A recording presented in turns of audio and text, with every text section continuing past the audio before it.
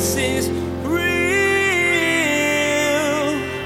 There's power in your name. We find hope when we trust in your ways. We need real. Jesus is real.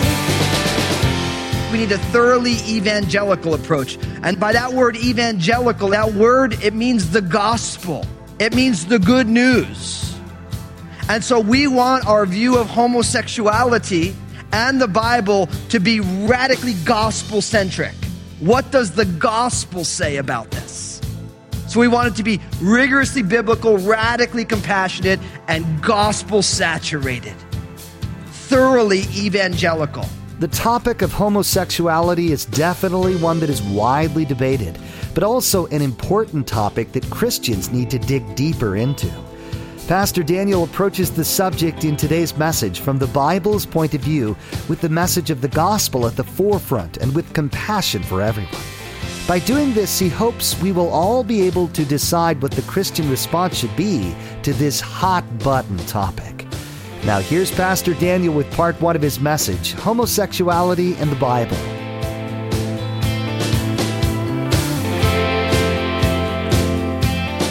Jesus is real. Before we begin, I do want to say that this morning's message is going to be NC-17 ratings-wise. My discussion here is not going to be overly graphic, but because of the subject matter, if we're going to deal with it biblically, you have to address things. My goal in this is this. I'm on the quest for a rigorously biblical, radically compassionate, and thoroughly evangelical approach to homosexuality. Those three things. It needs to be rigorously biblical. We want to know what the Bible says, and we want to understand what it says. It needs to be, first, rigorously biblical. Second, it needs to be radically compassionate. Because what we're talking about here is people's lives. And Jesus was moved with compassion for people. And we should be also. Jesus was moved with compassion for sinners, of whom we all are chief. So we need a radically compassionate approach. And third, we need a thoroughly evangelical approach. And by that word evangelical, that word, it means the gospel. It means the good news. And so we want our view of homosexuality and the Bible to be radically gospel-centric. What does the gospel say about this? So we want it to be rigorously biblical, radically compassionate, and gospel-saturated. Thoroughly evangelical. Now, as I do this message, I'm going to make sure I let you know that certain things are for certain groups of people in the audience, because I realize that in a church like Crossroads, my first section here, I'm preaching to the choir in a sense. My guess is what I'm going to say in the next 5 or 10 minutes is going to be the view that 90 or 95% of you hold. But I still want to talk about it for the 5 or 10% who don't hold that opinion. So let me start. The biblical teaching on homosexuality is crystal clear. The biblical teaching on homosexuality is crystal clear. Everybody knows what the Bible says about homosexuality. It's just a matter of what do they try and do with it. It's not in dispute in any way what the Bible teaches. So I'm going to give you a flyover of this. In the Old Testament, Genesis chapter 19, Sodom and Gomorrah. Very common. If you remember the story and we've dealt with it, the reality is that when the angels came down to see the sin of Sodom and Gomorrah, the final act was the men of Sodom's desire to have sex with these angels who were visiting and staying at Lot's house. That's where the term sodomy comes from Sodom. So it's there. Leviticus chapter 18, specifically verse 22 says this, "You shall not lie with a male as with a woman. It is an abomination." Now that word abomination literally means It literally means something that is detestable or an action that is hated by God. Okay? So it says that if a male lies with a male as he would with a female, that is an abomination. Now I want to put this in context because if you do a word search on the word abomination, you find in Proverbs chapter 11 verse 1 that dishonest scales are an abomination to the Lord.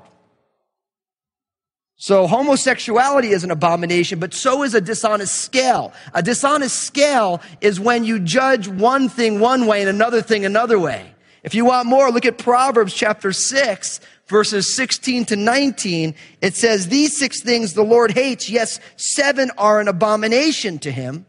And in that list, it says things like a proud look, a lying tongue, a false witness who speaks lies, somebody who sows discord among the brethren. So homosexuality in the book of Leviticus is called an abomination, which is something, an action that God sees as detestable, as is pride, as is lying, as is bearing false witness. So all these things come together as something, an action that is detestable in the eyes of God. In Leviticus chapter 20, in verse 13, it says, if a man lies with a male as he lies with a woman, both of them have committed an abomination, they shall surely be put to death. Okay? So in the book of Leviticus, it says 2 different places, both in sections dealing with sexual morality, that this is something that is a sin in the eyes of God, an abomination in the eyes of God. If you also look at those lists in context, things like bestiality is discussed. Things like adultery are discussed. So in these passages on sexual morality, homosexuality in the Old Testament is declared to be an abomination, something that is detestable. Now, when you move to the New Testament, of course, there are a few very specific places where homosexuality is mentioned. First, in 1 Corinthians chapter 6, verses 9 to 11, it says this, do you not know that the unrighteous will not inherit the kingdom of God? Do not be deceived. Neither fornicators, nor idolaters, nor adulterers, nor homosexuals, nor sodomites, nor thieves, nor covetous, nor drunkards, nor revilers, nor extortioners will inherit the kingdom of God. And such were some of you, but you were washed, but you were sanctified, but you were justified in the name of the Lord and by the Spirit of God. Now, did you hear that list? Fornicators, those who are having sex outside of marriage.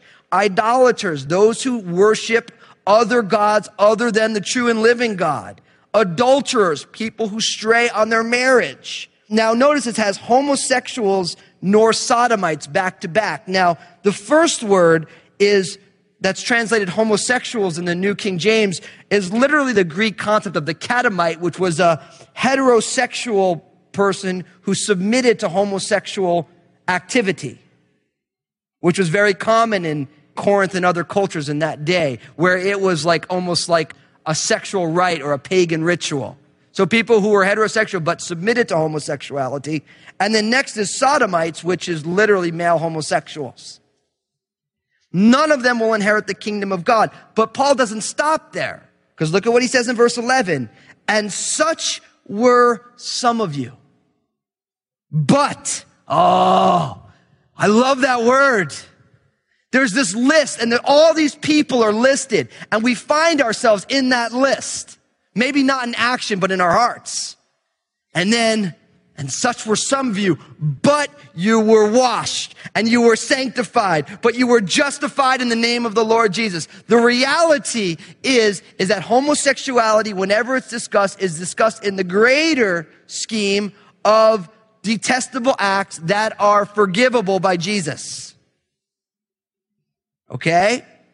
So it comes together. Now, that's 1 Corinthians chapter 6. Most people, if you're talking to people, they'll always say, but Jesus never mentions the word homosexual. And people make the error that says because Jesus didn't use the word that he didn't address the concept. And the reality is that Jesus said that he did not come to destroy the law, but to fulfill the law. And heaven and earth will not pass away till one jot or one tittle, one stroke of a letter will be fulfilled from that law. And we read 2 passages from Leviticus.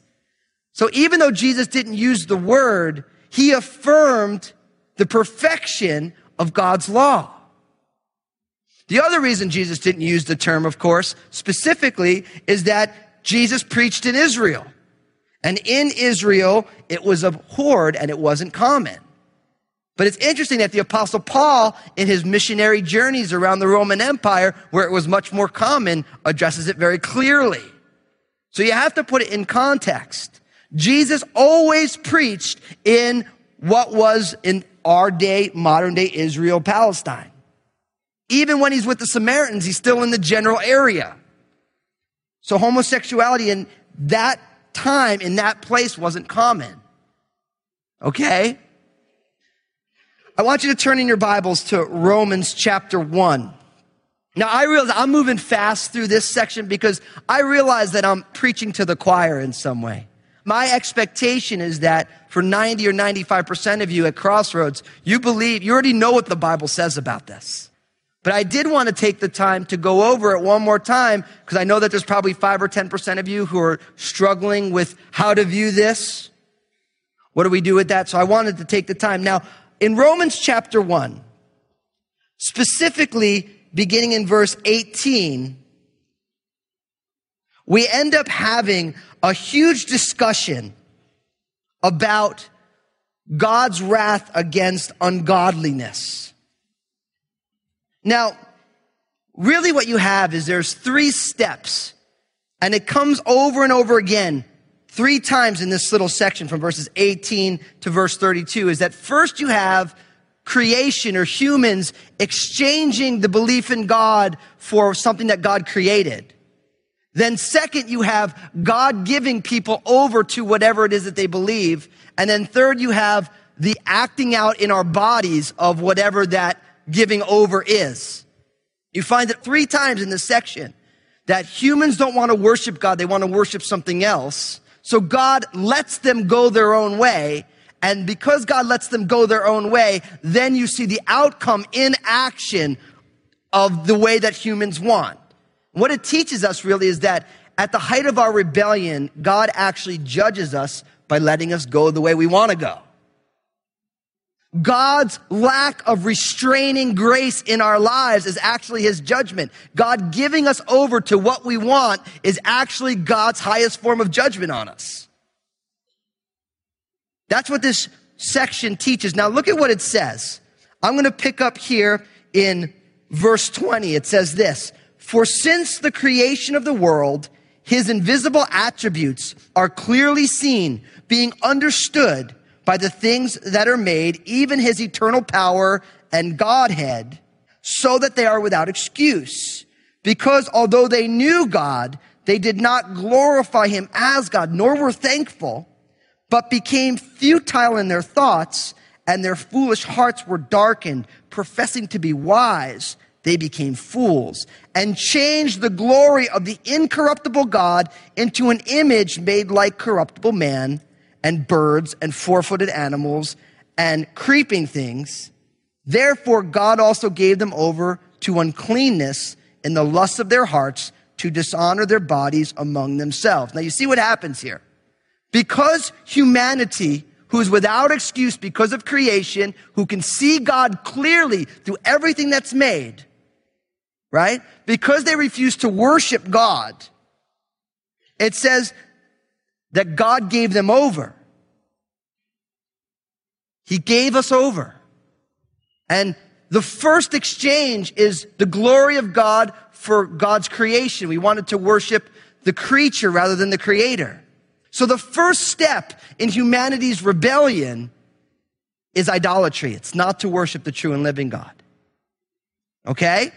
That's where it goes. Now, if we continue down, now homosexuality comes into the picture. Look at what it says in verse 24. Therefore, God also gave them up to uncleanness in the lusts of their hearts to dishonor their bodies among themselves, who exchanged the truth of God for a lie and worshiped and served the creature rather than the Creator, who is blessed forever. Amen. For this reason, God gave them up to vile passions. For even their women exchanged the natural use for what is against nature. Likewise, also the men, leaving the natural use of the woman, burned in their lust for one another, men with men, committing what is shameful, and receiving in themselves the penalty of their error, which was due. And even as they did not like to retain God in their knowledge, God gave them over to a debased mind to do those things which are not fitting.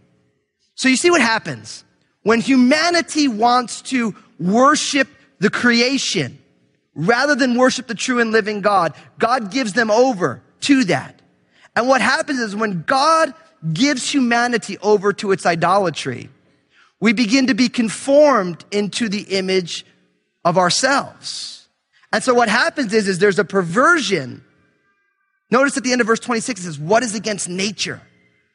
So when Paul says to do what's against nature, the first place he goes to is homosexuality.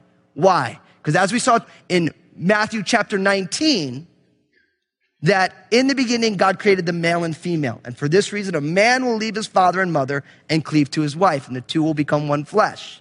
When God created humanity, he created the male and female. So the most logical perversion of nature is men desiring men and women desiring women. That's the most logical, basic perversion within nature. Now, with that being said, is homosexuality the problem? No. It's the symptom of the greater problem. The greater problem is idolatry. And idolatry, when it's in full bloom, will play itself out in the most basic perversion of nature, and that's men desiring men and women desiring women. See, we live in a day and age, especially in church, where everyone thinks homosexuality is the issue. No, the glory of God is the issue. And when people will not worship God, when you or I will not worship God, then perversion begins. So we need to realize that homosexuality is not the problem. Idolatry is the problem. And each one of our hearts is an idol factory, if we're honest. The reason homosexuality is blossoming in the West is not because of the laws that we pass. It's because as a culture, we have rejected God. And God has culturally given our culture over to its passions of its heart, its passions that are unrestrained. And because of that, one of the many symptoms of that is the blossom of homosexuality. So in these verses, homosexuality is not the problem. It is the symptom of the greater problem. Okay? So the biblical teaching on homosexuality is crystal clear. We looked at it. We span the Bible, right? Now, from there, I want to focus now, because I know, like I said, I was preaching to the choir a little bit. Now I want to focus down on those of you who already believe that homosexuality is a sin, okay? I want to talk to you who say, I believe what the Bible says about homosexuality. First, homosexuality is not the worst type of the worst type of sin. Homosexuality is not the worst type of the worst type of sin. I need to express this because it sure seems like it is for a lot of Christians. We think that sexual sins are the worst type of sin, and homosexuality obviously is the worst type of the worst type of sin. And the reality is that all sins are bad. And certain sins have a greater severity on this earth than other sins, but sexual sins aren't the greatest in their severity. They do damage, a lot of damage, but I would sure think that murder is probably worse in its severity. See, the reality is this. Why do we think that sexual sins are the worst type of sin? Well, mostly because Western culture has been obsessed with sex for as long as it can remember. I remember in college studying psychology, and you read about Sigmund Freud, and all of the later analysis of Freud's theories came down to that Elizabethan culture, which Sigmund Freud spoke into, was totally obsessed with sexuality, because everything was about making sure nothing was sexual. So the women wore things up to here and down to here, and it was very sexually repressive. But what's interesting is it was sexually repressive because it was actually sexually obsessed. So sexuality in the West has always been a hot commodity. It sells. There's pastors who are making their whole ministry just talking about sex. And people come in mass like, wow, the pastor's talking about sex. Now, sexuality is important because it is the one physical act that actually displays the spiritual union between Jesus and his church. That's why the act of sex is so important to God. Because it is in our bodies the only way to be connected physically, a husband with a wife, the same connection that we have with Jesus spiritually. It's a sacred thing. It's an important thing. But sexual sins are not the worst type of sins. Now, why do Christians believe this? Simply because of this. Most Christians have no homosexual tendencies. Most people don't. Less than 5% of the population of America, depending on who you ask, is homosexual. So really the reason we think it's the worst type of sin is not because it's in the Bible, it's because we can't identify with it. For somebody who is rigorously heterosexual, the idea of being attracted to somebody of the same sex is kind of repulsive. It just doesn't make any sense. Speaking personally for me, when I hit puberty, I noticed girls. Absolutely. I didn't grow up in a Christian home. It was just like, whoa, girl walks by and I'm like, Adam, whoa, man, hey, And I'm not trying to be coarse, but I just noticed that. It came totally natural. No one had to coach me on it. It wasn't like my uncle sat me down and said, hey, little Danny, when a beautiful woman walks by, I want your eyes to pop out of your head. I want your jaw to hit the floor and try and say something intelligent. It just happened. And I could blame the testosterone pumping through my body when I was 12 or whatever, and the mustache that started coming out. I could blame all those things, but it just happened. It just happened that way. And for 90 or 90% of the population, it happened that way where you were attracted to somebody of the opposite sex. So it comes very naturally. Now, what's interesting is I have a lot of friends who are homosexual. And I know a lot of people who say, remember how when you hit puberty, you were just attracted to gals? Yep, I remember that. Well, I've always been attracted to people of the same sex. Now, for most of us, you think to yourself, well, it can't be that simple. But for a lot of people, it is. So the reason we think it's the worst type of sin is because we think sexual sins are the biggest, right? And because homosexuality for the vast majority of us is complete like, hey, I love you, but not like that, bro, Because we can't identify with it, we're repulsed by it.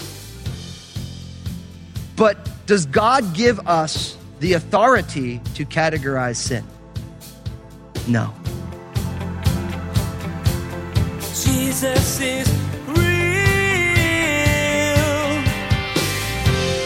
Pastor Daniel approached today's hot button topic of homosexuality with a deeper look at the biblical view, and also addressed misunderstandings in many people's minds, reminding us to always approach this topic with loving people as our goal. Hey everybody, Pastor Daniel here. Life can be crazy busy at times. I don't know about you, I can go through the whole day blowing through my calendar, and by the end I can think, where did the time go? Did I even spend it well or wisely? Did I pause and take a few moments to reflect on how good God is and how amazing His love is, and to pray for those in my life and those around me in the world? Well, I found something that helps me remember. I wear a real leather bracelet all throughout the day. That bracelet catches my eyes, and it's a constant reminder of what God is doing in my life and and in the world around me. Every time I wear the Real bracelet, I'm prompted to pray and to give thanks. And I want to make this bracelet available to you as well. Here's Josh with some more information about how you can get your very own Real bracelet. Thanks, Pastor Daniel.